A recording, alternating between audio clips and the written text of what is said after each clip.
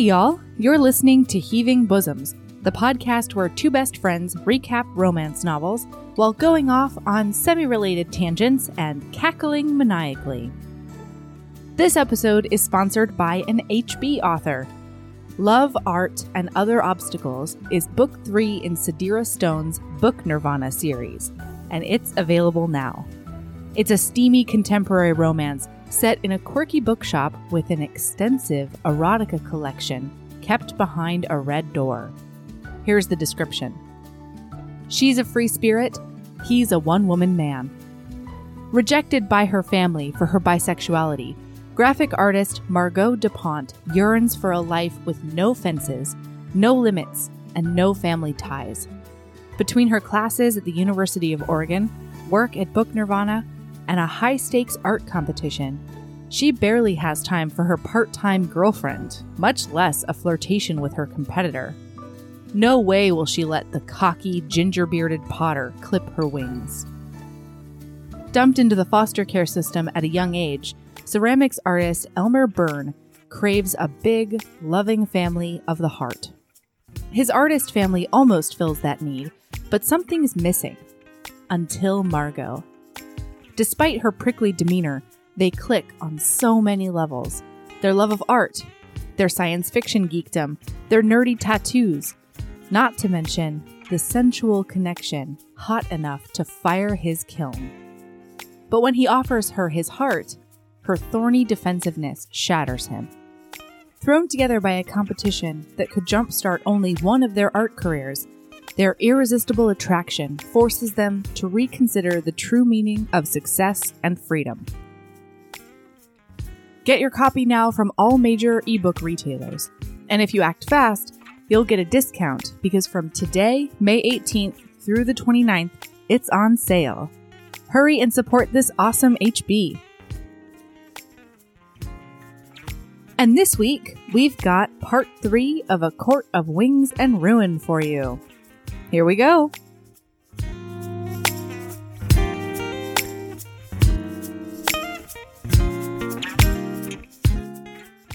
Oh, hey, Erin. Hi. Hi. How are you? You're eating more of it? Yeah. Melody, you guys.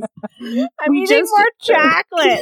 We just recorded a Patreon episode about Abraham Lincoln, Fuck Lord of the Moon. Yeah. And Melody was feeling a little bit sleepy, like maybe she was dragging a little bit, and so she went and got some chocolate. Yeah. And then I watched her eat the chocolate and then drink approximately 6 gallons of water to get the dry, bitter, 100% cocoa chocolate. It's that 90% chocolate that is like incredible and so good, and it like hits the spot, but it does make your mouth a little dry, and that's not right for this particular medium. I watched you chug so much water to get the chocolate out of your mouth, and then we're like 1, 2, 3, 4, 5, 6. Like, what are you doing?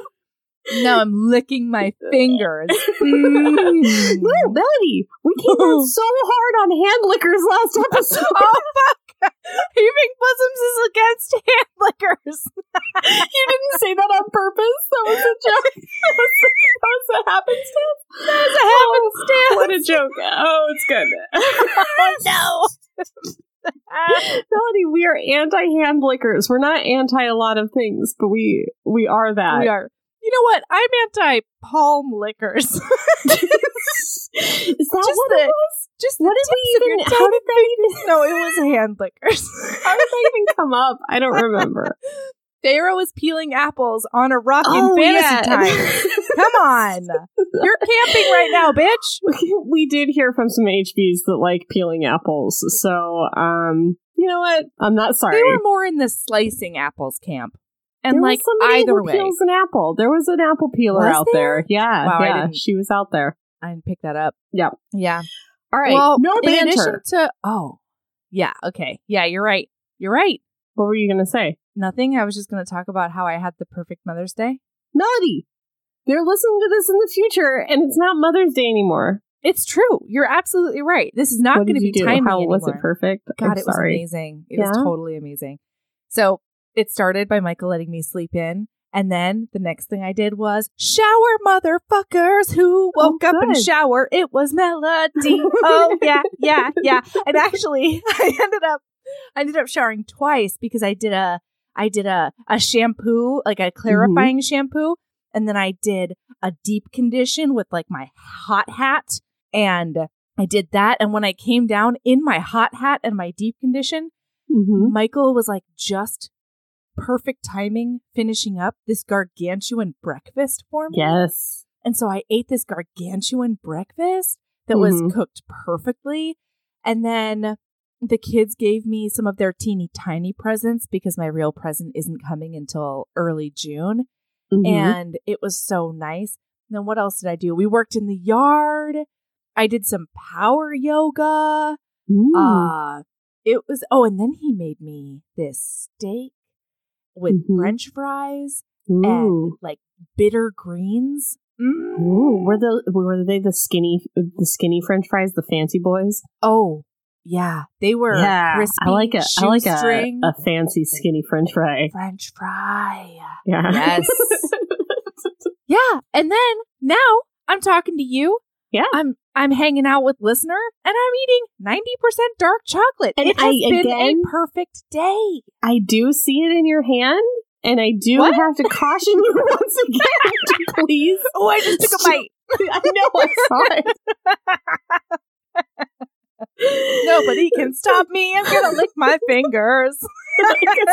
You have to edit out all the water drinking, so I do. That's on you. That's my job. But wait, we just wasted 2 minutes where we could have been talking this infinite book that has so much plot that it's going to be maybe 4.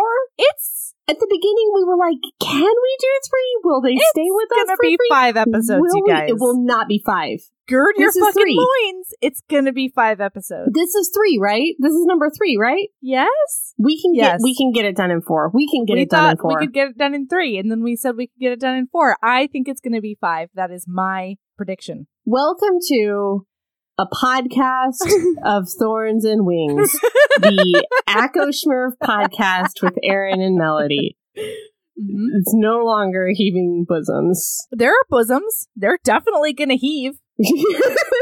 There's something that happens in book 3 of this supposed one book, and I have not cried that hard since, you know what, I'll tell you when it happens. I don't think we're going to get to whatever that is today, because I don't have whatever that is in my notes. No. Are you talking about the big ending? The ending?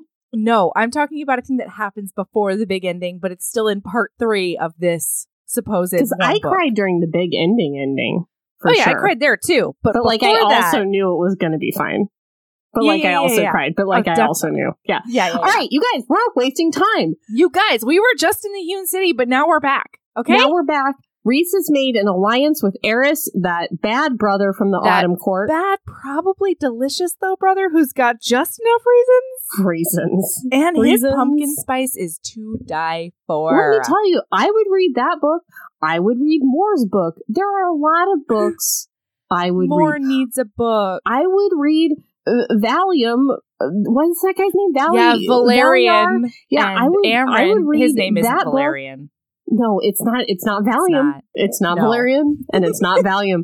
But he is the guy who sent those rubies to Amren, and I would read his book, and with maybe Amren when she becomes like a big monster again, maybe like she still remembers him, and maybe he does fuck that big monster. Oh, let's fuck that big monster, Valerian. Get your root all up in there. But a book that I do not want to read is Those Bad Sisters. I cannot wait to have those bad sisters redeem themselves. I am excited for Nesta and Cassian and maybe Elaine and Azriel. Here's what they deserve. They deserve a Patreon episode and nothing more. If you don't chop firewood, you don't get a book on the regular episodes. That's what I say to you, Nesta and Elaine. All right. Okay, listen. So we're back in Valaris. Yeah, and guess who's mad? Moore. She's really mad that Reese made that alliance with Eris and didn't tell her. Actually, that's what everybody thinks she's mad about. she's really mad about him. She was mad about. No, she's mad about him letting the dark court into Velaris. I was also going to say, she's also mad about her dad getting to come over to her house now. She doesn't like that. And she's pissed. And Feyre's a little bit ruffled, too, that, like, Rhys didn't tell her ahead of time that this was his secret plan. Yeah, they're supposed to be a team. Feyre didn't tell anybody about the Rhodomir, that she was going to ask for that. And so everybody's mad at each other. Rhys says this thing that's, like, crazy. Where Mor says... Oh, yeah. Mor basically likens his alliance with Eris as if she went behind his back and allied with Amarantha. Because her traumatic relationship or whatever. No, with her dad. No. With Eris. No, was that her dad? No, with her dad. You know what? I'm just going to go with you. I feel like history has proven itself. But anyway, she's basically like, the thing you did is basically like if Amarantha were going to knock on that door, and I was like, sure, Amarantha, come on in and be my ally after you raped Rhys for 50 years. And Rhys is like, if Amarantha knocked on that door and was going to help us defeat Hybern, I would thank the call. I would thank the fucking Cauldron, and I would fall on my knees. Hot. I mean, Rhys yelling at Mor in that moment was a fucking lie. That is a straight up stone-faced lie. It's a lie, but I kind of wish it wasn't, because I feel like that's what he did for 50 years, right? Yeah. Anyway, cool scene. Anyway. So that happens, and then Feyre lets something slip about going to the prison or something like that. Yeah. And so Amren is like, excuse me? Pardon me, prison? What are you doing at the prison, question mark? Why the prison? The prison where I was in prison for thousands of millennia? I don't like to talk about the prison, but I think we should. So they tell her that their plan was to get all the monsters on their side. And they're like, you need to tell us how you got out of that prison now. And Amren's like, you made a plan to get all the monsters on your side, and you didn't mention it to me? Yeah, you didn't have any idea how to actually get them out? Yeah, you didn't consult your monster friend? Yeah. Like, really? And so Amren tells them about how she got out of the prison was that she bound herself in this body. The poor girl that was the Amren OG, like, what happened to her soul, we'll never know. But Amren I think she stitched it out of nothing. Really? Yeah. I thought she was like maybe like a guard or like a visitor. Like she was bringing some flowers to her BF that was in the prison or whatever. And she just like flayed her up. No, the prison is its own guard. Yeah, I know. I was just joking. But I did think she was a real person that she like sucked in there or something. But anyway, she took over this body and she like made herself into a fae. So she's kind of like not really a full monster anymore. And then when that happened, the prison no longer recognized her as a monster and just let her walk out. Yeah. So she's saying that if they're going to release the Carver from the prison, they'd have to do the same thing to him. And he probably would not be cool with that. He doesn't want to do that. Why would he want to do that? Why would anybody want to do that? Yeah. Yeah. Especially since you're like safe in there. Yeah. You put yourself there. You got nice digs. You're happy. Yeah. Little Mr. Bone Carver with your violet eyes. And so this really throws a big wrench into Feyre's plan, and she's kind of like, oh, my bad, but then she doesn't change her plan at all. Not a single part of it. Then. At all. Yeah, so that happens, and then Elaine comes down, and she's like haunted and waifish. And she's like, Elaine, I can hear the birds. The birds. The fishes pooping in the ocean. And the birds are coming. The fire of bird and flame. The feather on the snow. The lady of the feather on the snow. And the ravens. Two ravens. And the one white and one dark. The ravens are coming. They're like, Elaine, cool it. Like, they all just like look at each other and they're like, something's fucked up with Elaine. You guys. Honestly, Azriel like looks at her sort of squinty-eyed and then winnows out.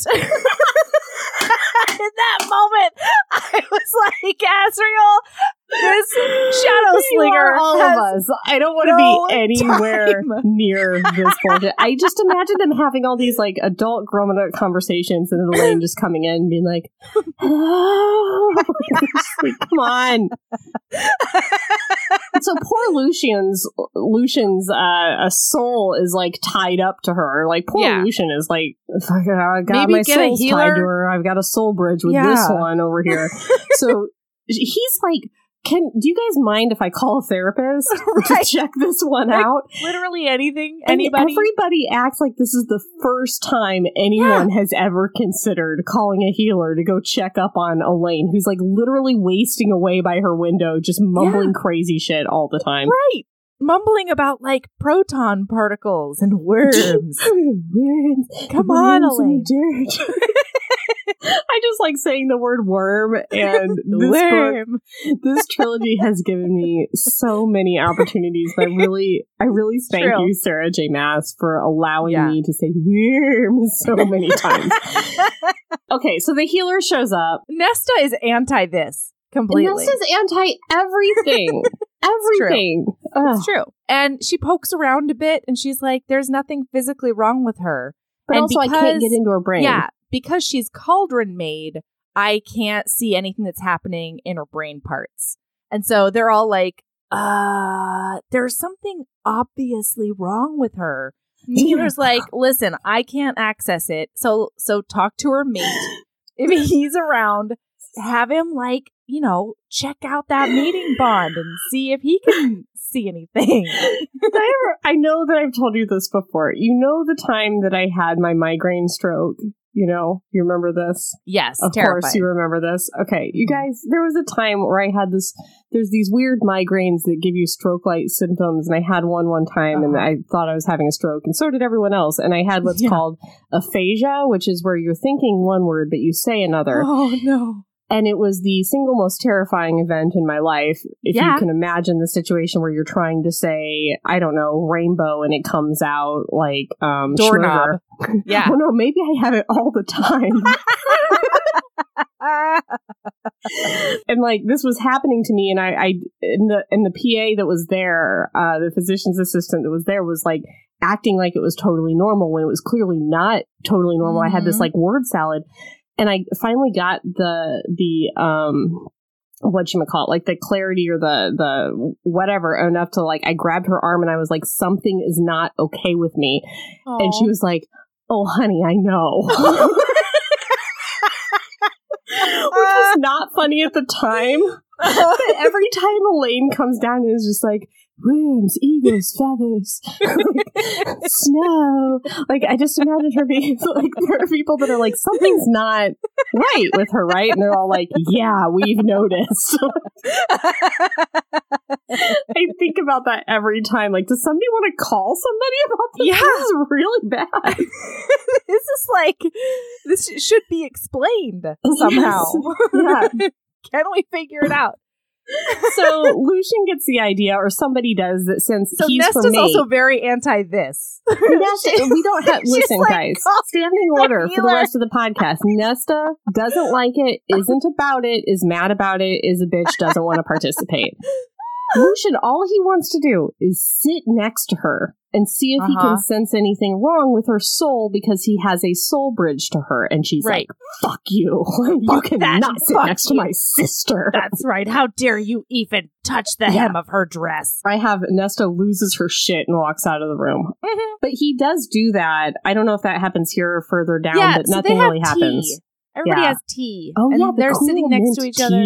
Huh? Nora and Feyre have a cool mint tea as they sit by the window, and I remember thinking, that sounds like a refreshing tea. It does. I would like to drink that tea. Especially when your mate, ambles up like the goddamn predator cat he is, and you have to tell him, like, go away for now, but we're totally going to do it later. And then Cassian's there too and ambling around as well. Anyway, I'm sorry. I don't like it when they do that when other people are in the room. I just feel like it's gross, and I don't like it. I feel like it's private time thoughts. It's happening. So they are literally thoughts, Erin. They're literally it's thoughts. Awkward for other people in the room because it's so obvious, because they do things like wink at each other and like nibble at each other's earlobes and stuff as if.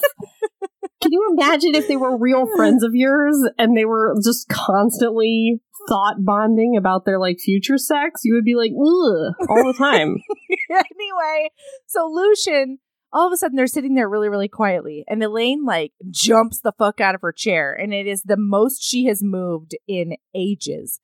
And so they're all like, what did you do to her? And he's like, I just tugged on the bond a little bit. Like, I just wanted to see if she could feel it too. I'm like, I'm really sorry. I didn't mean to startle you. I just was trying like a something because you asked me to, and I'm a big worry, and I'm a big concernicus. And then Nesta like goes to take her away. And as she's walking away, Elaine goes, twin ravens are coming for you. One light and one dark. And they're going to get you.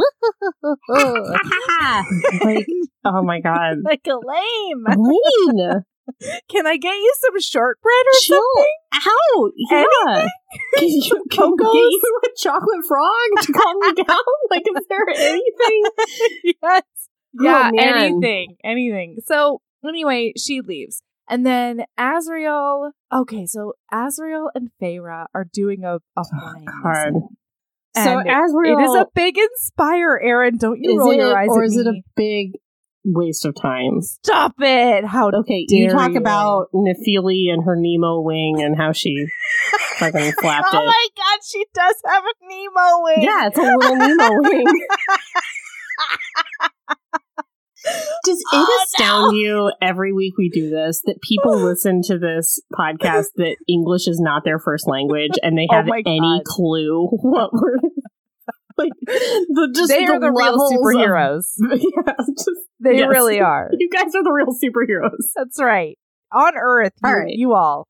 Okay, she's flapping that Nemo wing as hard as she can. All right, Feyre and Azriel are doing a flying lesson. And she's doing more fall downs. Aaron, what is that face? There's a little baby Yorkie across the street, and he's got a little baby safety jacket on. And because they're doing construction, he's got a little reflective jacket. Aaron. Oh, he's a little Yorkie. He's got such a long leash. Oh, he's so curious. He's so curious, He's so curious. Aaron, we do not... Hey. Oh, I think he's just the construction team's little construction dog. Eyes and up he gets here. to wear a little jacket like they do. Aaron, eyes up here. Okay. Yeah. So they're doing, I don't know, Feyre's feeling down, right? She's like, I'm never going to learn how to fly. And like, she's probably right. It's fucking hard. And Azriel's like, no, you got to keep training. And he says that when Rhys came back from the war, he brought with him this wonderful story of Nefel and her heroism with Miriam and Mandrake. And so they, what? Is that Drake? Draken. Oh, Drakon? shit. Drakon. Yeah. Mandrake. So anyway, he is a man. Yeah. And he is a Drakon. So they were doing a big runaway after one of the battles. And they had parted the Red Sea like Moses. And they were doing a run. But then the other army was coming after him and stuff. And like Erin is play acting, falling asleep over there because she's a big giant dick nose. Okay.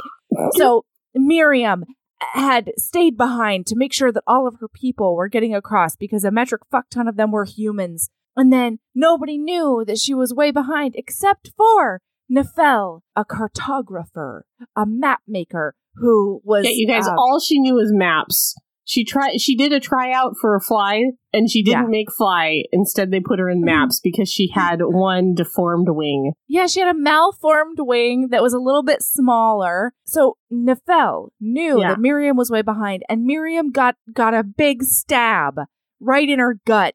And so Nefel came back, and she picked her up, and she managed to fly, not only herself, but also Miriam. And she was flying through the bottom of the sea, and the rocks were so close together that any other seraphim warrior with their regular-sized wings wouldn't have been able to fit through. But Nefel, with her Nemo wing, could fit. And at the end of the whole speech, Azriel says, what we think to be our greatest weakness can sometimes be our biggest strength, and that the most unlikely person can alter the course of history, Feyre. So you've got to keep training, because no matter what, it could come in handy. That's the big inspire, listener, for you today. You could be the person who changes history with your weakness being a strength. you want to know what my note was? Oh, no. Chapter 29, Flying Lesson with Azriel tells irrelevant story. Because it's like we've got our pack of hot dummies, right? Yeah. That are our central hot dummies. Yes. And we've got a secondary circle of like hot dummies in other courts. We've got winter dummies and summer dummies and, you know, out there.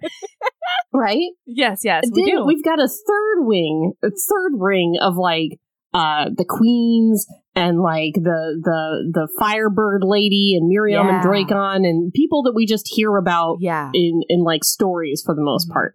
Now we've got to have like a fucking fourth ring of like other people that are even less relevant than those people. Come on. I was just like, no more names. I can't. It's a beautiful story, though. Beautiful story. I'd like to read Map Lady's book someday. Yeah. Heck yeah. File. Love it. Okay. She's super sore because she's been doing a lot of training and she's trying to learn to fly. Yeah. And so after he soaks her up in that tub, you guys. Bing, boom, bong, bird click. Yes. She takes a bath because she's so sore and so dirty and so sweaty. Yeah, that's what I was getting to. And she talks about how she has to squeeze into that bathtub with her wings. He did not fix that bathtub. That bathtub is still not fixed. That is still a regular on his honey-do list? Yes. How we're in chapter dare 29, and we were supposed to fix that bathtub back in chapter, like, 13, Reese. Ages ago. Reese. Sand. Make that bathtub bigger. It's not hard. Oh. Anyway. So he gets her out of that bath, and she's still got those wings. And so she goes prone on the bed, and he gets out these massage oils. And like he scented? does a big massage, like down her spine. And it starts like business-like or whatever. Like into like the butt area, and then he does a little reach around to get like some oils in like some other areas that are sensitive areas. It's not her belly button, that right? Aaron's no, lady part about. Areas. And then he, guys, so then he does a big rub up on her wings. It's an exploratory rub, and then he angles her ass up. Spot. Wait, no, not yet. He goes down on her from behind, and then he does just what Aaron said. He hits that one special spot that is the tiny scrotum on the whole wing. Yeah, I think this sex scene did maybe prove your theory right of like the tiny clit spot on the wing. Yeah. But I don't know. Well, I feel like each person has their own special spot, wing spot. Or do you think it's the same on everybody? I mean, he zeroed right in, did he not? I'm sorry, a lot's going on outside. There's the Yorkie. I can't wait to edit your side of this episode. I can't wait. My husband just left on my motorcycle, I think. It's troubling, to say the least. I'm sorry. I'm going. Chapter 30. Chapter 30. We're in the library with Nesta. We find out a crucial fact about Nesta. We do? This bitch could read, and Feyre couldn't, if you recall. So Nesta could have, but never did, teach Feyre how to read. I'm pretty sure that in this episode, Nesta says, yikes. Mm-hmm. In this chapter, Nesta says, I didn't know you didn't know how to read. I just assumed you learned when we did. And I'm like, no. Why would you assume that? Think that? She was younger. Isn't Feyre younger than Nesta? Yes. She would be on a different learning track. I don't understand. Yeah. Anyway. So they're doing reading. They're going to do some book learning, you guys. Yeah. They're going to find some things out about the wall or something. Right. Except that things go dark. Whoosh, crack. Whoosh, crack. Oh, also, I was really pissed about this because it was just when Feyre was like, hey, why do you push everybody but Elaine away? Mm-hmm. And Nesta was about to answer. And then whoosh, crack. Come on, man. Give Feyre some closure with this shitty sister. Mm-hmm. So, guys, a light-haired dude and a dark-haired dude show up, and they call themselves Hybern's Ravens. They're like, hi, we're the Ravens. Yeah. We're going to take you, Nesta, back to the cauldron to give the cauldron back the thing that you took because the cauldron isn't working right because of the thing that you took out of it. And then Feyre remembers, we're in that library. that has that scary monster at the bottom of it. Yeah. Let's go down to where the scary monster is. So they run, they're running down the spirals. Run. The ravens, they had Faebane, and they were like, whoosh, and blew Faebanes in their faces. So I forgot about that. Yeah. They don't have the bond. So she can't be like, Rhys, come save me. She's got nothing. She's got no powers. She's got no Rhysand. She's got nobody.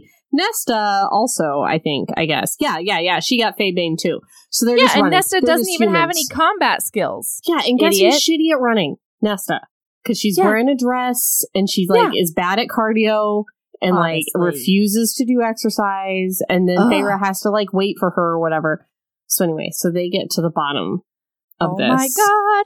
And the ravens are toying with them. The ravens are toying with them. And they're like, hi, lady. You're such a bonus prize for my king. Can't wait to take you back. Also, before they started running, Feyre said to one of those ravens, she said, you made a mistake coming to my house. My house. Hot.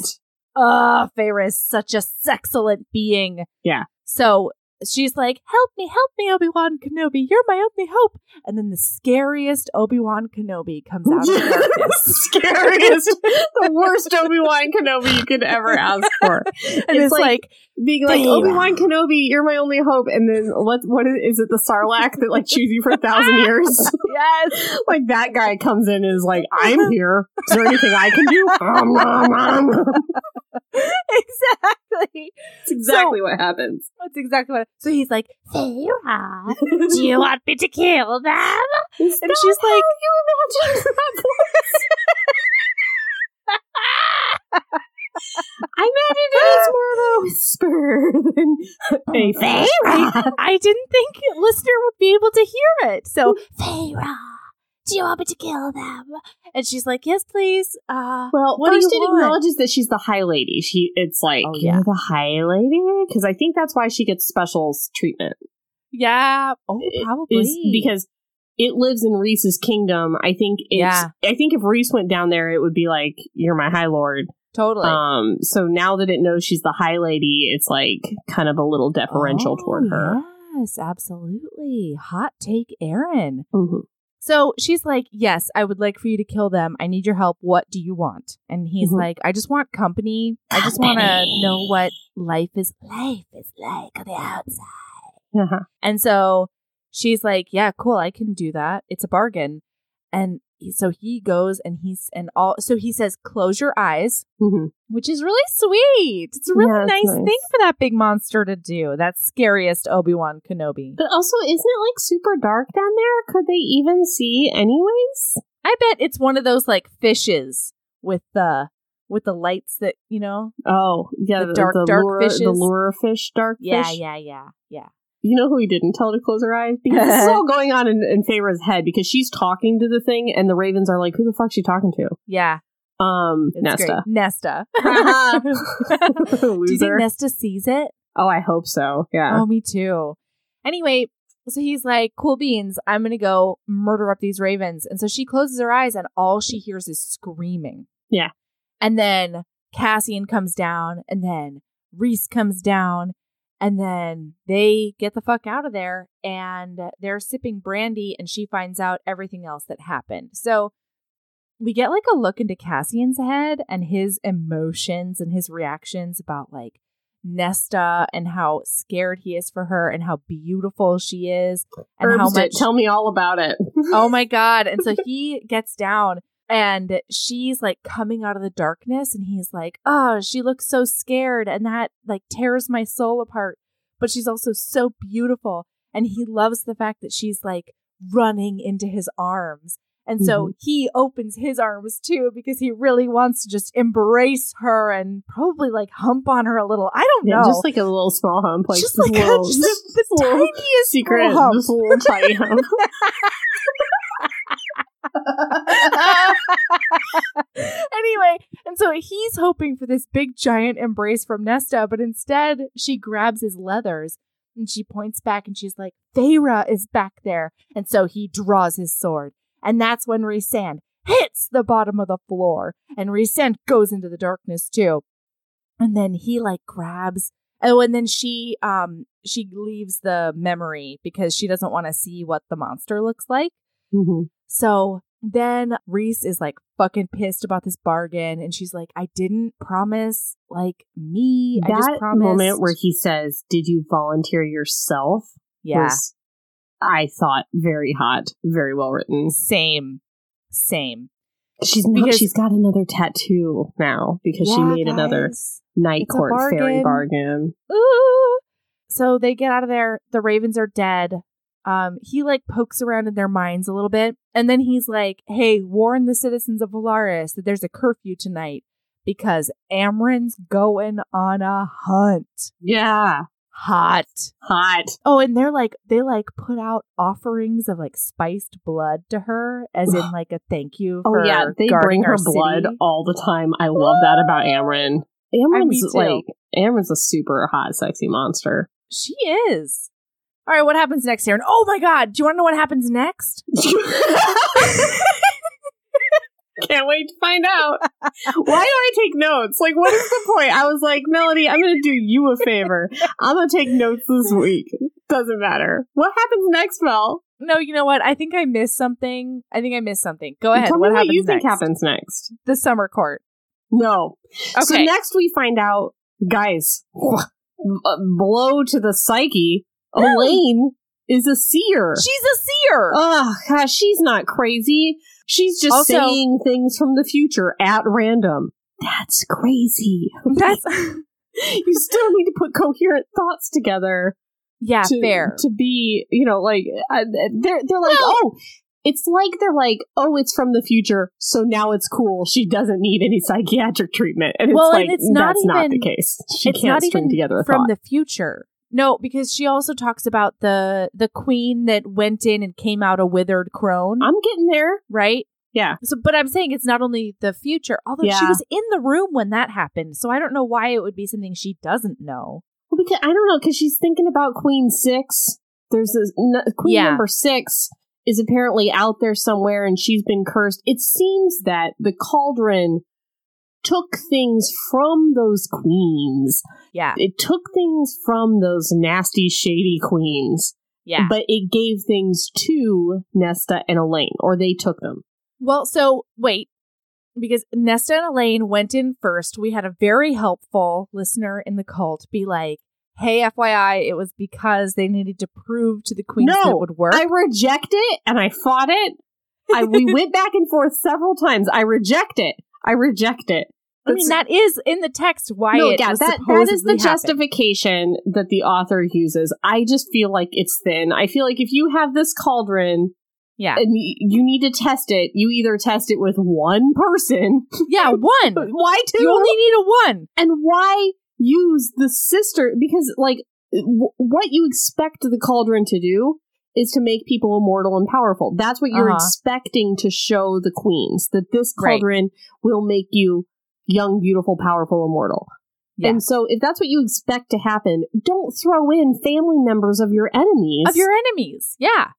Why would you do that? Why wouldn't you use like a child of the blessed or, somebody that already worships your kind and wants to be? Anyway, but regardless, so Elaine went in first. And the whole idea is the cauldron gave Elaine something, or maybe even just polished up something that was already in her.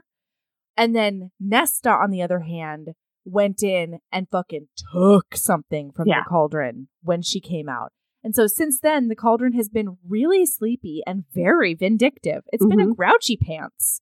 And because they put those two in is maybe why it didn't work on those queens, or the cauldron was just like, we don't like these icky queens. Like, sure, I don't like them, and I'm taking some shit. So it cursed some of it. It did weird shit to them. One of them is immortal, but she's old now. So Queen number 6, because her most beloved attribute was her youth and her beauty. Right. So it made her immortal, but it made her a crone. Right. But they think that the rest of those queens sold Queen number 6 to this sorcerer lord, is what Elaine says. Who knows? Remember when I was talking about those circles of people I care about? This is the last one before you get to Nemo Wing map lady. Man, I've got some things I want, Aaron. Which is what? I've got some things I want. I can't talk about it until the end of the book, but I will give you the list of things I want out of the rest of this series. So we've got Queen number 6. Apparently she is a firebird by day and a woman by night, Shrek style.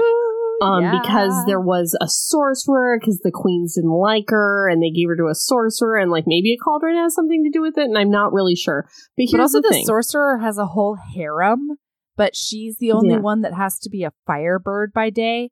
And she's always like rage screeching, which I love. Again, not really a punishment. Like, I would be cool with that arrangement if I were a cool firebird by day, I think. I mean, I don't know. If I still had to like have a job and pay bills, I think I would not like to be a firebird by day. Yeah, that would be I feel rough. Like employment for firebirds is like very low. It's tough. Yeah. It's hard time out there for those flaming birds. It's a hard time to get a job for a firebird. But if I didn't have bills, I think I would enjoy being a firebird during the day. Yeah, fly around, flame around. Yeah. Yeah. Anyway, so she sees with her seeing power that this lady is out there. So they're like, ooh, that 6th queen, Vasa is her name, would be a great person to have on our side because maybe she could convince the humans beneath the wall that they need to be on our side and like turn against those queens. So then they start talking about who should go find the firebird lady. I feel like the obvious choice is Elaine. But Elaine no one even can't do anything. Come on. Maybe take her with or something. Yeah, true. I feel like Elaine on this expedition would be crucial. But whatevs. So a lot of people volunteer, and then all of a sudden, Lucien from the shadows steps forward and says, I will go. And they're like, Lucien, you're not a part of this, man. Get out of this. Oh my God. And he's like, no. Let me help somehow. I have special eyes. You see this golden eye? It's my special eye. It's a fairy eye, and I can see things with it that other people can't see. I probably wear those contacts from 1-800 contacts for my special eye. And it's going to help me on this mission. We still don't really even get like a full explanation of like what is up with that eye. No, we don't. Hopefully in Lucien's book we will. I don't know. Anyway, whatever. So what happens next, Melody? Listen, wait. No, I'm not there yet. Oh, you aren't? It is heartbreaking to me. This scene was heartbreaking to me. I found it rather straightforward. I don't know why it hit me in such a place, but Lucien's standing there and he's like, you guys aren't comfortable talking in front of me about anything important. I feel like my talents are completely wasted right now. My mate wants absolutely nothing to do with me, and even being in the same room as her is fucking torture because she hates me. She hates the bond that we have, and I want nothing more than to please her. And so, I'm going to go find this flaming bird lady because she's the one that's going to do us the most good, and I am the obvious choice to go. And it's just this man standing there being like, let me be useful. Please let me help. And I don't know why Lucien breaks my heart. I love him so much. I know. That's why the heartbreaking feeling Gryffindor. You had in this scene is the feeling I had when they landed in Velaris and Lucien's like, this is the Night Court. This is what it's been. My whole life has been a lie. You've betrayed me for this long, and this has existed, and there's children in the streets, and these are your friends, and this is your family, and all Feyre wants to do is fuck. And then they disappear for hours. As he's grimy and bloody. Yeah, so bad for Luke. And then they treat him like shit for a while. Like, Rhys treats him like shit. Like, everybody's really rude to him because he's a Spring Court bro. / an Autumn Court bro. I know. Anyway, okay. All right. Guys, you want to know what happens next? Summer Court attack! Amren bursts into the room and she says, Hybern has attacked the Summer Court. I just got a message from my boyfriend Valerian Root and we need to go save them. And so everybody fucking Illyrian leathers up and they get all their blades. And they say, Amren, you sexy monster in a skin suit, you stay here and you protect Velaris, which I think is rude because like her boyfriend is the one who brought them there anyway. They should get some makeout time. It's basically either her or Rhys is going to stay behind because they're the only ones powerful enough to protect all of Velaris single-handedly. Hot take on that one later on, but there was an obvious choice on who should stay in Velaris, and it was a Rhys. Anyway. Yeah. So they all go, but and Rhys is never gonna stay back. He just likes to flit around the Mordor. Like he's like flying around Mordor. What is it called? Hybern. Like no, stop it. I know. Anyway, okay. So they all winnow in, and Mor and her winnow into like a mountain far away, and they're looking down on everything. It's a weird. And they're watching. What? Melody Describes Battles is my new favorite segment. Take it away. I won't say anything for 10 minutes. Let's do it. No, correct me if I missed something. Okay. No, I love it.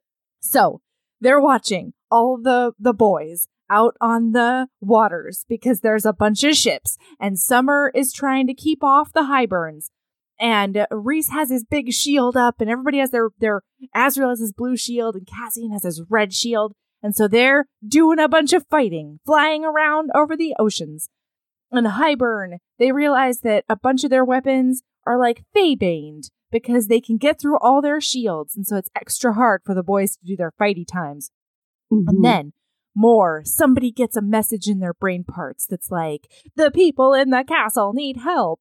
Everybody on all these fucking high fae assholes, these high fae royalties have gone up to like the penthouse and barricaded themselves in there. And so all the lesser fairies and the servants and stuff are down in the lower floors just getting fucking slaughtered from the basement up. We've got one of those situations like The Rock in that high-tech building where the terrorism strikes. And there's a bomb and he's got a... So we're making an analogy to Skyscraper starring The Rock. The one. Yeah. That's the one. Yeah. Skyscraper. The analogy sort of falls apart because the family is more trapped in the penthouse, whereas these high fae are just assholes being in the penthouse. Anyway, so Mor and Feyre, they winnow in to the castles. And so Mor's like, are you ready to murder up some bitches? And Feyre's like, no, but I'm gonna. She's like, great. Let me know if you hesitate at all because I will not hesitate. I am the Morrigan, truth teller and beheader of enemies. She does behead a lot of people. Yeah, she fucking does. Mor gets it right. Oh my God. Mor is such a soldier, just Valkyrie in this moment. So they're going through. And they're just slaughtering the fuck out of Highburn soldiers. They're saving lesser fairies left and right. They clear like 7 floors of this castle, all by their onesies. And they keep on like turning the lights out. I don't super remember how they do that. I think Feyre might do that. But she just turns the fucking lights out. She makes everybody blind. And then she and Mor go in and just swish, swing, phew, heads roll. Oh, man. And then they leave the castle when all the lesser fairies are fine. And they leave the castle and they're going down these cobblestone streets and they're making it just the streets run red with Highburn blood. And they're slashing and they're swooshing and they're winnowing and they're doing all the things. And then I think maybe the battle might still be going on around them or maybe it's not. But Feyre starts nudging on that mating bond on Rhysand and she's like, let me into your brain, let me see what you're doing. And Rhysand's like, all right bitch, you can come in, but once you're in because I gotta focus. Which is, may I cut in? Yes, please. Which is wild. Feyre is in battle still. She's just like collapsed by a fountain right now. It's not like a crazy battle like it was inside the castle when they were clearing the floor. But it's certainly enough. But it's still going on. In fact, after this whole ordeal, Mor wakes her up and is like, Feyre, we have to fucking go. There's enemies all around us right now. So like, Feyre, maybe just like handle your own shit. Just mind your peas and carrots, Feyre. Yeah, like maybe wait until after the battle to like go back into the briefing room and see what happened with Rhys. Like, yeah, not now. Come on, man. But that's so we get to see the Rhys thing happen right now. Totally, it's like, whatever, it's a narrative and device. I was fine with that storytelling device in the moment. But in reality, like, don't do that, Don't do that. You guys, if you are ever in any kind of firefight, do not, with your mate, or blade fight, nudge on his brain and try and go in there and trap yourself in there for any period of time, because you're not going to be as aware as you need to be in your own body. Of all the things that are going on. And so you keep your demon tea to yourself. Yeah, that is fairy battle advice. From Aaron and Melody. Melody and Aaron. That's right. Okay. Don't do that. So what's going on with Rhys, Mel? Okay. So Rhysand is up above. He's swooshing and a-flying up above the oceans. And there's arrows probably flying and cannons too. Chop. And he is like seeking out this power. He can feel a radiating power from one of the shipses, and he's like, I need Which again, can you though? Because can you, Rhysand? When we find out what's going on there, can you though? Is that a power that you feel? Yeah. So he's going, and then he lands on the deck of a ship, and he knows that there's something in the bowels of the ship that he needs to get to. And so he's misting up all the soldiers that are on the decks, and he's like, it's me and you, Hybern! Come out wherever you are! And then he says, Marco! And then Hybern says, Polo! And he comes up from underneath the ship, and he's like, oh, hello, Rhysand. Funny seeing you here on this battle that I started. And Rhys is like, give me the cauldron and give up now, Hybern, because I've got you dead to rights. Pew, pew, finger guns. And Hybern's like, not so fast, little whippersnapper.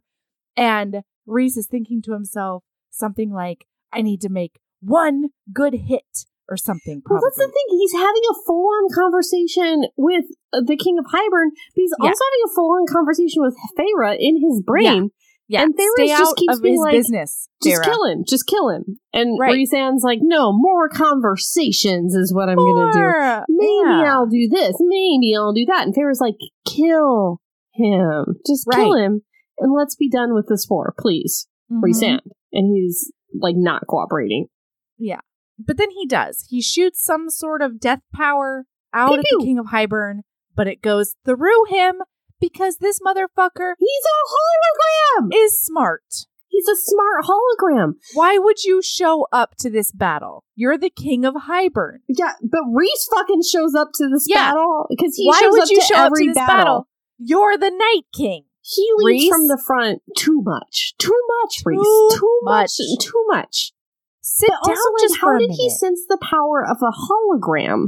What was he sensing? I still don't know. I mean, I think that it's just like the spell that Hybern was generating all the shields or whatever from. I think it was like a central location of the spell that he was doing from Hybern or something. Anyway, a listener will probably what that king said was, just so you know, at the end of this war, I'm going to kill you.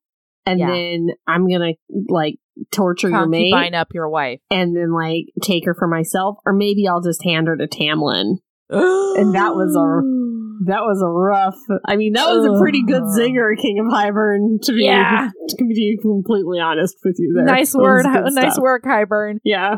Yeah, and so then it's like over, question mark? Like they explode all the ships and stuff. Yeah, it's like over. The battle part is like pretty much over. But then they go talk to Tarquin. Yeah. And this is pretty rough because Tarquin, you know how they still did has steal those that rubies. He's pretty still pissed about the book that they stole from his like lake house. Yeah. And then also remember when they stole that book and then those like what were those things called, the fishy things that did the little drummer boy dance? The squish squish squish. Yeah. Yeah, anyway, those guys were there. Slap. Remember that? Tarquin's still mad about that. And then he thinks that maybe it was Rhys and the gang that like started this fight or like they were, because no one else came. None of the other high courts came to help out the summer court in this fight. The summer court is in bad shape now. Yeah. And the only people that came to help them were the night court. But from Tarquin's view, he thinks they are not his allies because of what they did to his court in the last book, and he thinks that they came to like finish them off and that they're secretly allied with Hybern. And yeah, like, he thinks no, that that's not the it's case. all like a big show. Yeah, but he does not think that. He's already fallen victim to their duplicity, Aaron. Right, exactly. They are capable of anything, according to the messages that their PR team has sent out to all of Perineum. Then they get back, and they have like some tent sex. Yeah, they do some sex in like a tent. So they do. So she does a big Florence Nightingale, and she's carrying water places, and they're taking care of all the Illyrian soldiers. And then they do some of that quasi furtive tent sex. And they're like, there's not a lot of privacy in this Illyrian camp. And then they like do a shield. They put up some like sound muffling magic around there. So, whatever. Then, after the tent sex. Yeah. Feyre, sorry, I forgot her name for a good 5 solid seconds. Feyre. That's cool. Is like, Rhys, take me to that monster prison. And Rhys isn't like, why? He just does, which is like kind of hot in a way, in like a My Love Is Not Fragile sort of way. But it's like a little bit of a Kristoff, but it's also kind of like you should ask questions about why she wants to go to this prison, because she could really fuck shit up here. Yeah. In this time. And also you could fuck shit up by not knowing what's going on with her plan. He needs to know why. But anyway, he just takes her to that prison. And they go see that bone carver. And Feyre's like, I can't give you the Orable. Yes. The Aurora Borealis. I can't do it. Ouroboros. I can't give you that. You need to pick something else. And he's very like, that's the thing that I want, though. So that's what I'm going to have. Demand. And then like Rhys steps into the room, and he's like still all like battly. And the bone carver's like, ooh, Rhys. He does a big sniff. I prefer you like this. I prefer you, he says, all bloodied up. And I was like, is the bone carver like a little bit into it with Rhys, which is like kind of weird because he does appear to Feyre as their child. Yeah, I have decided to put that out of my brain. But I kind of like that the bone carver's like, ooh, boy. Uh-huh. Hey there. Yeah, he's like, hubba. Look at you. But he actually says something about how he appears to, he's like, what would you give me if not the Aurora Borealis? Would you give me your firstborn child? And then he kind of like is like this, like how I look. And apparently he does not appear to Rhys in the same way. No. Because he asks Feyre later what he looked like. Mm-hmm. Anyway. And they have this little moment where Rhys, she shares lets him into her brain parts. And he gets to see what their possible future child looks like. Yeah. Oh! Yeah. It's cute. It's a big sweet. All right. So now, you guys, it's the big meeting. Yeah. Of all those guys. It's the big meeting of all the guys, all the high court guys. It's time for the meeting. It's time. Oh, they decide they're going to be in day court. Yeah. They didn't bring a bone for that bone carver, and then Rhys chucks a chicken bone at him on his way out. It was rough. Oh, it was yikes. You should keep him as a friend. If you want this guy to be your ally, woof, Rhys. Okay, so now it's the time. It's the time of the thing. Oh my God. There a lot of moments on fashion. Lots of fashion times, and I loved it. No?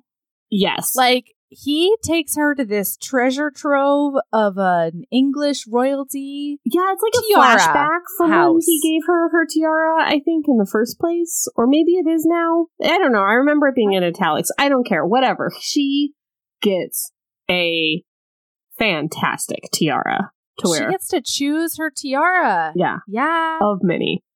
And she gets like a special starlight dress, and she keeps talking about like how he is the night and she is the stars. He is the night triumphant, and she is the star that only glows thanks to his darkness, the light only visible because of him. Hot stuff.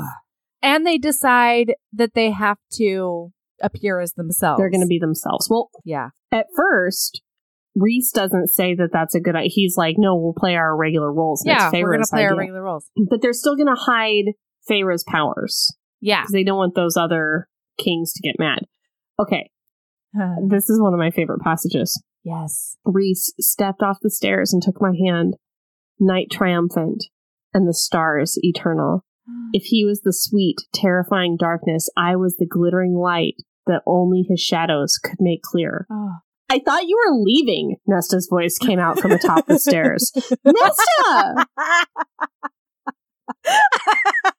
The night eternal and the stars triumphant. I thought you were leaving. Like, just shut. I swear to God, Nesta. And then anyway, Nesta says she's coming. Yeah, after all that hullabaloo about, like, I'm not going to tell my story or whatever, she's like, I'm coming, and I don't care who has anything to say about it, and I'm not a coward. And it's like, well... Yeah, and meanwhile, all of them are like, well, I mean, we have been talking about how that wall needs some work, you know? Mm-hmm. Like, you do need... Because all this time, you guys, I'm so sorry. She's been training with Amren, and she's been, like, building walls and stuff, and she, like, every time they look at Nesta, she's, like, reading a book and doing shit in her brain that Amren told her to do. They're trying to figure out how, like, maybe Nesta can rebuild that wall after Hybern tears down that wall. No. They're trying to make Nesta figure out how to close the gaps that are already in the existing wall so that the cauldron can't use them as leverage to tear the whole thing down. Yes, that is exactly what I just said. They're trying to make sure that Nesta does close those gaps in that wall before Hybern tears down that wall. That's what they're doing. So they're like, what about that wall, though? And she's like, ugh, what's 2 or 3 days going to matter? It doesn't matter. Oh my God, everything, Nesta.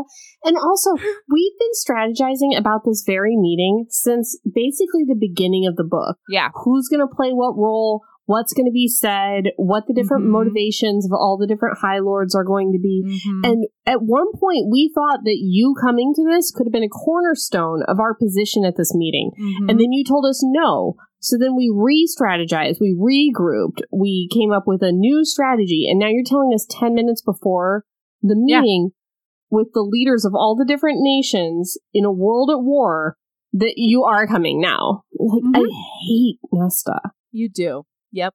I don't blame you. Yeah. So they winnow right into the day court. Wait. It is...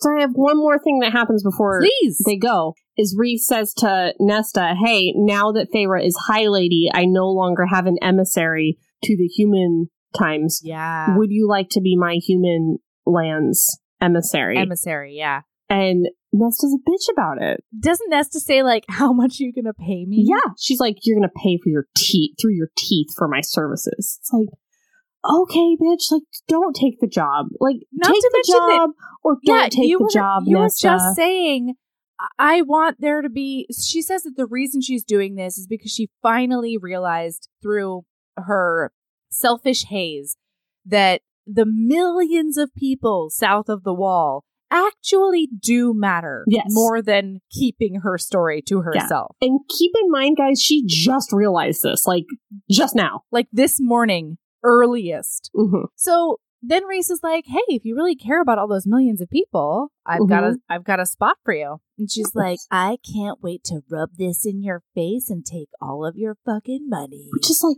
he's giving her...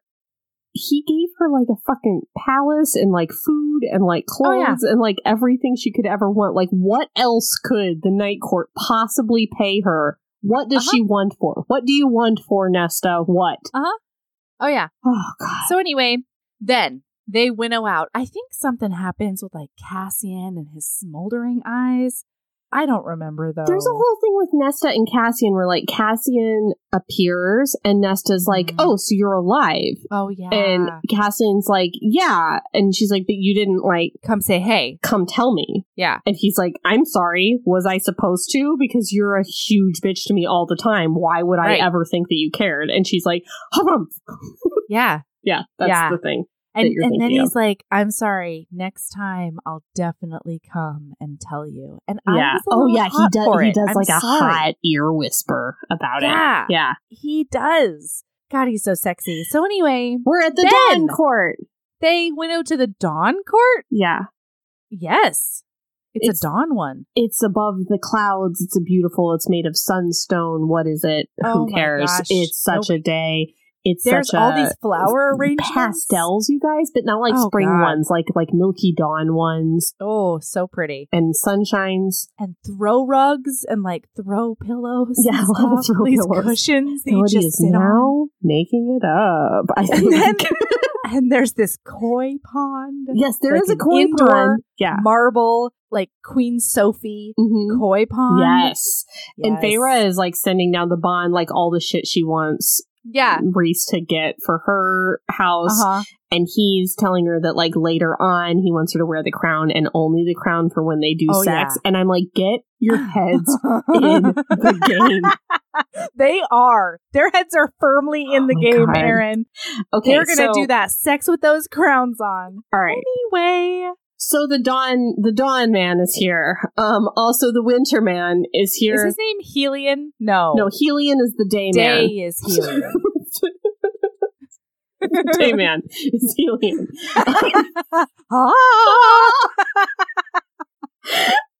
Winter man is here with his BFF lady. They have a great friends to lovers love story. Oh, they do. Best friends. But they never told each other that they were in love with each other. And then they got sucked into that mountain with Aramalthea. And then they came out of that mountain. No, she did not. She stayed in the Winter Court. And so one of his last things that he did was like, hey, I gotta shut it down. You gotta protect Winter Court. Also, I'm madly in love with you and I want to be your mate. Yes. Okay, this message expires in T-2 minutes. Like, and then he gets sucked into that mountain. And then he comes back from under that mountain and he goes up to her and he gives her a big smooch. And then he goes, and they immediately smooch on his knees and he's like, marry me. And she's like, yes. And like, we just get this little, again, I don't know what's worse than tertiary, but quadriflary love story of a quadriflary character that I don't care about that much, but it was very sweet. Okay. And meanwhile, we find out later that they like ride around on harnessed polar bears. Yeah, and her name's Viv. She wears furs in summer, and she's best friends with Mor. Yeah. So Helion, the Day man, is there. You're a nightmare. No, it's like kind of perfect. Yes. And his name is Helion, and he's the big breaker of the spells. Magics. Then we're pretty sure... Oh, so they tell them about how Tamlin turned for Hybern. Yeah. And how Nesta and Elaine went into the cauldron. And, like, I don't know what their intelligence is over in Daytime Court and Dawntime Court, but, like, get it together if you didn't know these things I know. already. How did they not know that? Yeah, that blows my mind. Like, get a spy, guys. I don't like it. No. I don't like it. I didn't even think these were secrets. Okay, so then Tarquin shows up from the summertime. Yeah, he's got like a big old black eye. He's not doing great, pride guys. Is wounded. Yeah. Like, that's not true, but he's not doing great. And everyone loves Tarquin, especially Melody. So I know. Everybody knows that you love Tarquin. Okay. Then Baron shows up from Autumn with all of his sons and his wife. Baron swaggers in with his abused wife and his like 6 remaining sons. There's 5 remaining sons. Yeah. Maybe 4 of them. Yeah. Nobody knows. I don't know. Eris is one of them. Eris is smirking and he makes like a comment about Mor looking like a slut or something. It's not great. Well, that's later, I think. That's later. Sorry. So they're all at the table, and everyone is really suspicious of this new rebranded Rhysand. That's a great way to put it. They're like, what's happening up in here? Explain, please. And meanwhile, the Winter Court, which has always been one of their biggest allies, is super pissed because there were a bunch of younglings that Arabertha slaughtered, you guys. Like 30 babies. Yeah. So, but you guys, this happens all later. Okay. I'm so sorry, all Aaron. Seated. They're ready to begin. They're sitting down. Rhysand is like, hi, guys. Lords of the High Lords of all the countries of the world, except for the Hybern ones. Lords and ladies. Yes. Let us begin the meeting. And then, crack, bang, swoosh. Bam. Tamlin. Stomp. She says it's just the same as the first time Tamlin ever came to her house is like how this is, which is like, that's a big disruption. Yeah. And he comes in and like sits down. And is he slut shame central? She says she doesn't know what to do with her body or her breathing or her hands, which I can really relate to how very awkward this would be, like sitting there with her crown and like the whole thing. So, okay, he says nothing at all, but he's like simmering. And then he says, it would seem that congratulations are in order, which is like, oof. There are some zingers in this meeting. Oh my God. All right. So I'm going to kind of run down this meeting. So Tamlin says, don't stop the meeting on my account. Mm-hmm. And then everybody knows now that Tamlin is an ally of Hybern. Right. And so Rhysand says... Why would we have a meeting in front of you? Exactly. Rhysand says, I'm not in the business of discussing our plans with enemies. Helion, across the reflection pool, grinned like a lion. No, Tamlin said with equal ease, you're just in the business of fucking them. Because if you know how he did have all that sex with Amarantha. Okay. Let's see. Okay. He says, if you hadn't had stolen my bride away in the night, Rhysand, I would not have been forced to take such drastic measures to get her back. I said quietly, the sun was shining when I left you. Ooh, good zinger. Feyre. Run for Feyre. So Tamlin says, I bartered access to my lands to get back the woman I love from a sadist who plays with minds as if they are toys. Not wrong. Not wrong. I mean, fully wrong. But, you know, like, not from a PR perspective. From the PR perspective, not wrong. Perception is reality.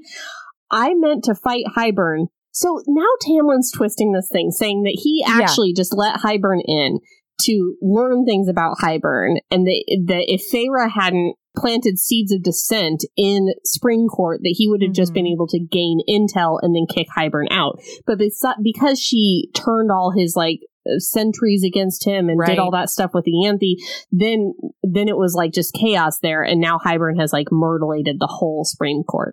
He says, I meant to fight Hybern to find a way around the bargain I made with the king once she was back. Only Rhysand and his cabal had turned her into one of them, and she delighted in ripping open my territory for Hybern to invade, all for a petty grudge, either her own or her master's, which I was like, ooh. Which also, like, Tamlin, you're not young. Stop trying to find ways around fairy bargains. Stop making fairy bargains you don't want but to. Like, Rhysand does that same There's bullshit. no way out of a fairy bargain, Aaron. But you our can't heroine do Feyre that. just went to the bottom of that library and did the same shit with a crazy library monster. But all she promised was that somebody would come talk to him at some point in the next millennia. Fair enough. Okay. She did. She didn't just say, like, hey, pal, they're all can't hot wait dummies. To be your ally. But I can't wait to help you out. They're all hot dummies. But I do think this is some revisionist Tamlin history. Like, I think he fully expected to ally with Hybern and swallow that pill. Because I think if he did, he would have said that to Feyre or Lucien. He would have definitely said it to Lucien at some point. Yeah. Hey, we're not really allying with Hybern. Help me get out of this. He never did. So this is revisionist history. Then he asks Rhysand if he ever notices the little noise she makes right before she comes when he fucks her. Oh my god. Which is awkward. Which is wow. Awkward for the table. Wow. Asriel says, be careful how you speak to my high lady. Yeah. Then Tamlin realizes she is high lady and not just Rhysand's maid. Yeah. He says, this is brutal. You once asked me if you would be my high lady, and when I said no, a low laugh. Perhaps I underestimated you. Why serve in my court when you could rule his? Hot. Oh, shit. I was like, it's such an incredible misunderstanding of the situation. Like, yeah. Because Feyre just assumed that she would rule by his side if she married him in his court. Oh, God. Anyway. Meanwhile, Tamlin is such an incel. Oh, yeah. In this moment. All throughout this. He is such an incel. Anyway, go ahead. Yeah, so then he kind of recounts all the Amarantha stuff of like, listen, he's a Slytherin. Like, right. He fucked Amarantha for 50 years and then wanted to be the hero of that. He's going to do the same thing here. He's going to come out of there and now he's going to play the hero now. And then if Hybern wins, he's going to get on his knees for Hybern and suck that guy's dick. Like, that's who Rhysand is. And like, it's a pretty compelling argument, to be honest, because that's kind of what happened from their perspective, that's kind of what happened with Amarantha. It's a good argument. It's not at all what happened, but yes. So then that's when Wintercourt brings up all those younglings that were slain. Babies. Yeah, and like, Rhys tell is us like, what happened there. I didn't have anything to do with that. I really tried to stop it. And Winter's like, yeah, but like you didn't try hard enough because like our younglings did die and you were by her side when she made that order. And that didn't look great for you, man. Like, I want to know specifically what you tried to do. Right. And he tells him, but there's no real proof that he tried to do all those things. Yeah, he tells him that her original plan was to kill him, the High Lord. What's his name? Calais? Yeah. Calais. So her original plan was to kill him, and he did, like, basically, quote unquote, everything he could to make sure that she didn't do that. Like, he worked really hard to convince her not to do that. And then he figures that after that, she got really worried that they were forming some sort of, like, alliance because he tried so hard to make sure that she didn't kill him. And that's when she went behind his back to tell whoever to kill all those younglings so that Calais? Yeah. Shit. So that Calais, that's his name. Sorry. So that Calais would never trust Rhysand again. And he's like, I'm hoping that didn't work because we do need to trust each other. And her whole point was to make sure that you don't trust me anymore. But there is no proof. Right. And then she kind of is like, I believe you, babe. Which is like a real rough thing to say at the table. Like, why do that out loud? Yeah. But then somebody says the girl who gave the name of an innocent human in her place to be flayed alive on that wall by Amarantha. Wasn't that Baron? I think one of them. I don't remember who said it. But, like, yeah, that's a hard look for Feyre, too, because she did do that. Not intentionally. She also didn't know that's what was happening. That she didn't know that that was happening. It looks like a pretty sneaky bad move. Yeah. So this just goes on and on. There's a lot of, like, great zingers. At one point, Feyre says, what do you want from me, Tamlin? An apology or for me to crawl back in your bed and play nice like a little wife? And he says, why should I want spoiled goods returned to me? Oof. Yeah. Okay, but that's a little bit further on. So one of these guys at one point says that they have an antidote to the Faebane. Now I forget who has it. Oh, it is. Okay. Calais, because he's got the Tinker Tailor soldier spy who's doing all the chemistries. And she's actually the one that came up with Lucian's eye, too. Right. His special eyes.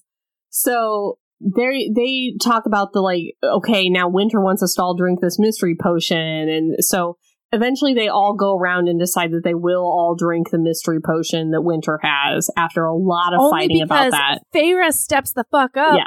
And says that she will. Yeah, because Baron tries to pull some of this nationalistic bullshit where he's like, where are you from? You looks like you're from the continent. Looks like you're not lily white like the rest of us. Where are you from? Yeah. And she's like, my parents came over here, but I was born here, and that's beside the point because I'm utterly and completely devoted to Calais, I think. Or maybe it's the Dawn guy. You know what? It's the Dawn guy. Yeah. I'm sorry. Yeah. So anyway, because in the last war, he made a big old profit. Yeah. And they're thinking he's trying to do that in this war, too. And he's like, yeah, I am. Yeah. But also I have the antidote. So sue me. What do you want? Yeah. What do you want? Yeah. Yeah. So Feyre's like, I will drink your whatever you want right here. I trust you. Like, Night Court trusts you. We're going to do it. So let's do it. All of my people right here are also going to line up. Yeah. So then that happens. Okay, cool. Then what, so Aaron? another thing. And then Tamlin produces a bunch of documents. Yes. So Tamlin has some intel about Hybern that he's going to share. He's now here to help everybody fight for Hybern because Spring Court is basically gone. They have this whole conversation about, like, Spring Court has to flee. They have to evacuate the Spring Court at this point. And who's going to take them? Autumn's like, fuck no, we don't have the resources for refugees right now. So, like, oh my God, they suck. Summer's like, we'll take you.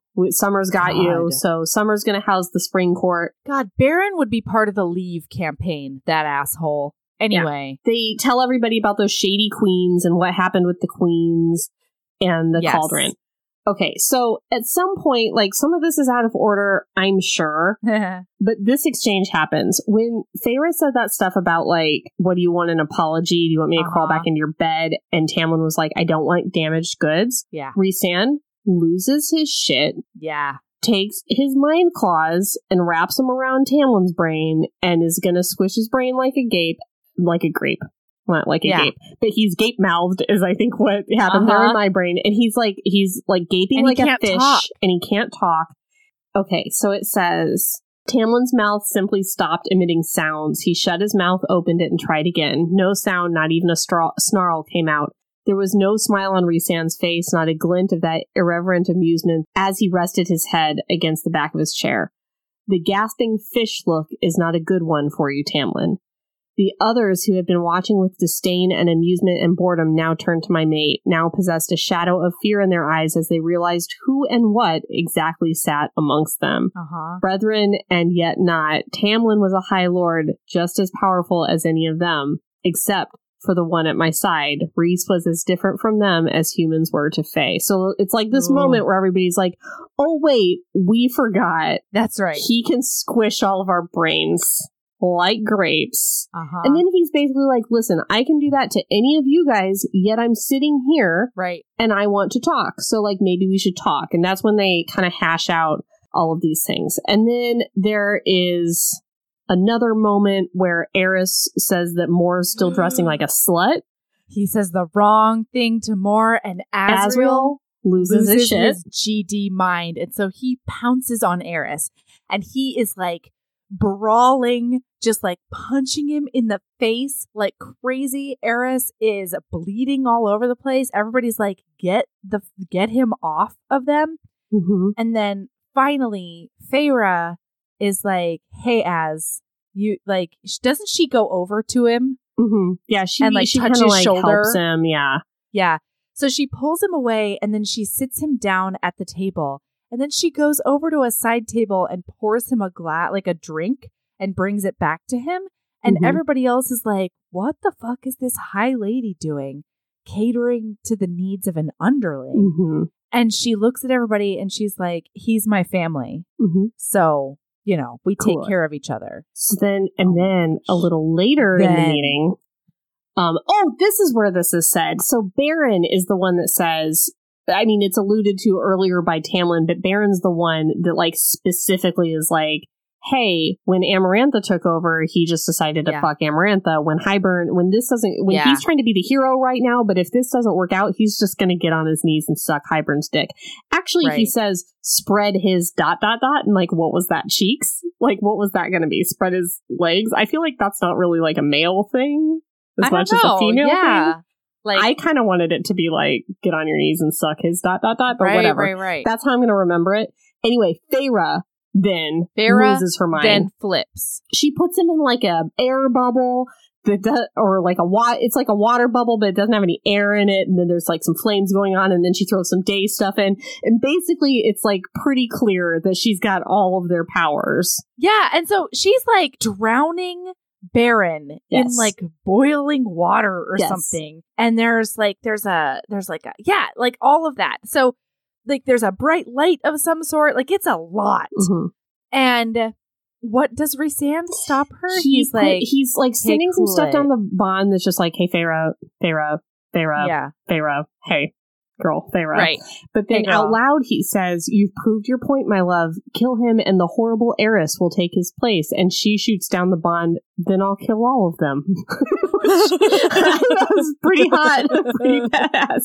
And he says, as interesting an experiment as that may be, it would only complicate matters at hand. So he says, I love you a bunch, and then she lets him go. So then now they all talk about how Feyre's got their powers and like, what are they going to do about it? Somebody analogizes it to a fish missing one scale and how you don't really pay attention to it, but you can feel it when something brushes up against that one scale you lost. I like that analogy. I like that a lot. I think that was Helion. Yeah, I think maybe. Yeah, and so everybody's like, you stole that from us. And then finally, Feyre just throws down and she's like, no, actually. You gave it to me. You guys gave it to me with your spit power. Okay? You spat on me and gave me this power, and now I will use it however I like. Now it's my power. Yes. And it is not yours to take back because it is mine now. And then somebody says like, oh, I get it now, Rhysand. You married her because, you know, she's like really powerful or whatever. And he says, no, I married her because I'm in love with her. Mm-hmm. Or like, I made her my high lady because I'm in love with her. Ugh. It's good. So then they're all quarreling after this. And now it's like Nesta saves the day. And she's like, stands up and is like, oh, everybody, stop being immature. They're going to all storm out and be like, this meeting's over. And she's like, this meeting is not over. I am Nesta. Right. And I didn't get to talk. I just decided I was going to talk. Just today, just now, I realized there are millions of people under that wall that are just going to be massacred. And you didn't care about them when they were starving to death. And they were like, yeah, that was part of the treaty. We just left them alone. Were we supposed to feed the people? That wasn't really part of the treaty. And she's like, we were starving, though. And I would have starved too if not for my sister. And Faye was like, well, that's not really a thank you, but it is at least an acknowledgement that you did fuck all for years and years. Yeah.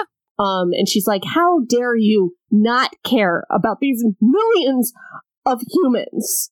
And it's like, yeah, well, you didn't care until like 15 minutes ago, Nesta. But basically, she convinces them somehow. I don't really get it. But Nesta's the one that saves the day here, and they all decide to stay and hash out more strategies tomorrow. Yeah. So then they all adjourn, and they go back to their That has to be where we're done. It has to be. It's done. Okay, I was going to make it to just where the wall falls, but yeah. Okay, you can do that, but I don't have notes, so I'm flying blind, girl. Oh, no, then we're done. Okay. When you said we have to make it to chapter 40 earlier today, I stopped. I was like, okay, good, because I'm on 45.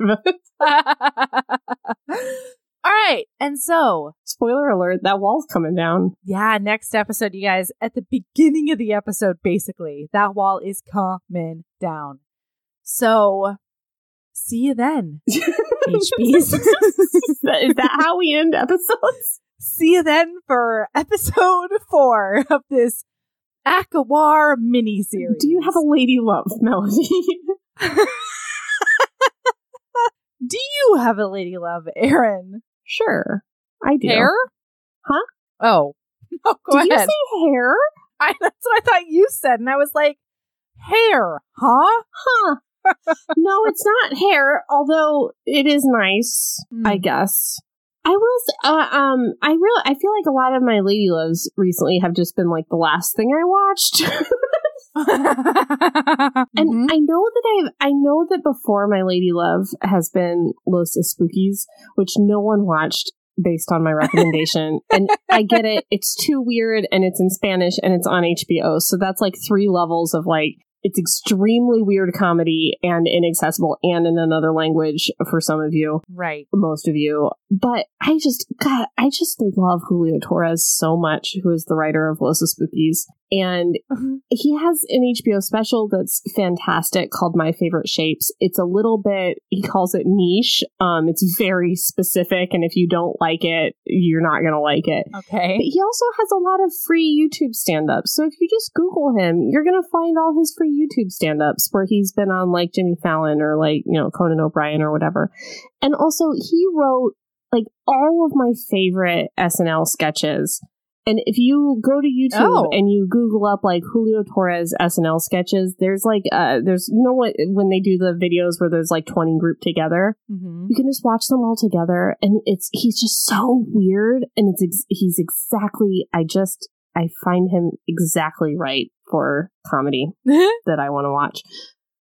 So you might feel the same. So go watch those free YouTube stand-up specials. And then, gosh, darn it, if you have HBO, get on and watch those Los Spookies. They're really funny. Yeah, that's what I've heard from really good sources. Just me. I'm literally the only person that watched it, I think. I cannot find another Los Spookies friends that is not David. All right. So I hope it comes back for a second season.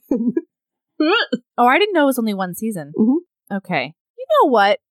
My lady love is some power yoga. Power yoga. That's what it is. Mm-hmm. Yeah, power yoga. Because there's a lot of times when I try to do like a regular yoga class and it's good or whatever, you know, but sometimes I really just want yoga to actually kick my ass into next Tuesday. And so power yoga will do that for me. Today I only did 20 minutes, but I can feel my hip flexors in a way that I have not in, I want to say, at least a year. Probably longer than that because I've been so bad about working out since I got pregnant with Valor. But yeah, like today, I couldn't even really keep up fully with the instructor. It was like so serious, but I still felt like an absolute superhero when I was done with this power yoga class. So yeah, like at home workout classes, since all of us are at home and we should be, where I think that there's a lot to be said for recognizing the difference between an inconvenience and an infringed upon right. And so we're here to help out the millions of other people who are trying to stay safe and stay healthy, and power yoga will help you do that, I think. So check it out. Try it out. Yeah. Okay. So anyway, keep being a badass. And love yourself as much as you love being that person on the fifth wheel of characters that took her broken Nemo wing and flew a person on a fourth rung of characters across a field. with all the inspiration. What an inspire. And boy, did she fit through a crack. And boy, are we all just colors on a rainbow. And when we're all together, we all make sense. And you know, when she tried out for Fly and she only made maps, maybe they should have let her be a Fly because she just had different abilities. Man, she would have been the Rudy of that Fly team. And that's okay because Rudy does it at the end. Because like Rudy does play in the game, but he doesn't do much for that game. Oh, doesn't he? Do I misremember that movie? Just, like, played in it. Well, like, what does Nemo do? ? It was really Marlin that saved the day on that one. Well, yeah, but that's fine. It's called Finding Nemo, not Nemo Saves Himself. I feel like Rudy was not essential to that victory. I think the movie might have overblown it, but in real life, Rudy wasn't essential to that victory. Listen, I don't know, but love yourself that much. Yes, love yourself as much as that big inspire. That much. Because our weaknesses can be our biggest strengths in the right moment. I'm not saying it's a shitty story. I'm just saying that it's an irrelevant story. That's all I'm trying to say, is I'm just like, why am I reading that? There's already so many hot dummies in this book. Why am I reading about a hot dummy that matters 3 levels down? You know? That's all. Anyway, you could be the person that changes history. I love how you keep trying to end it on like a solid ending note. It's not going to happen. We're just going to trail off. That's what it is. Okay. Love you, Erin. Bye. Bye.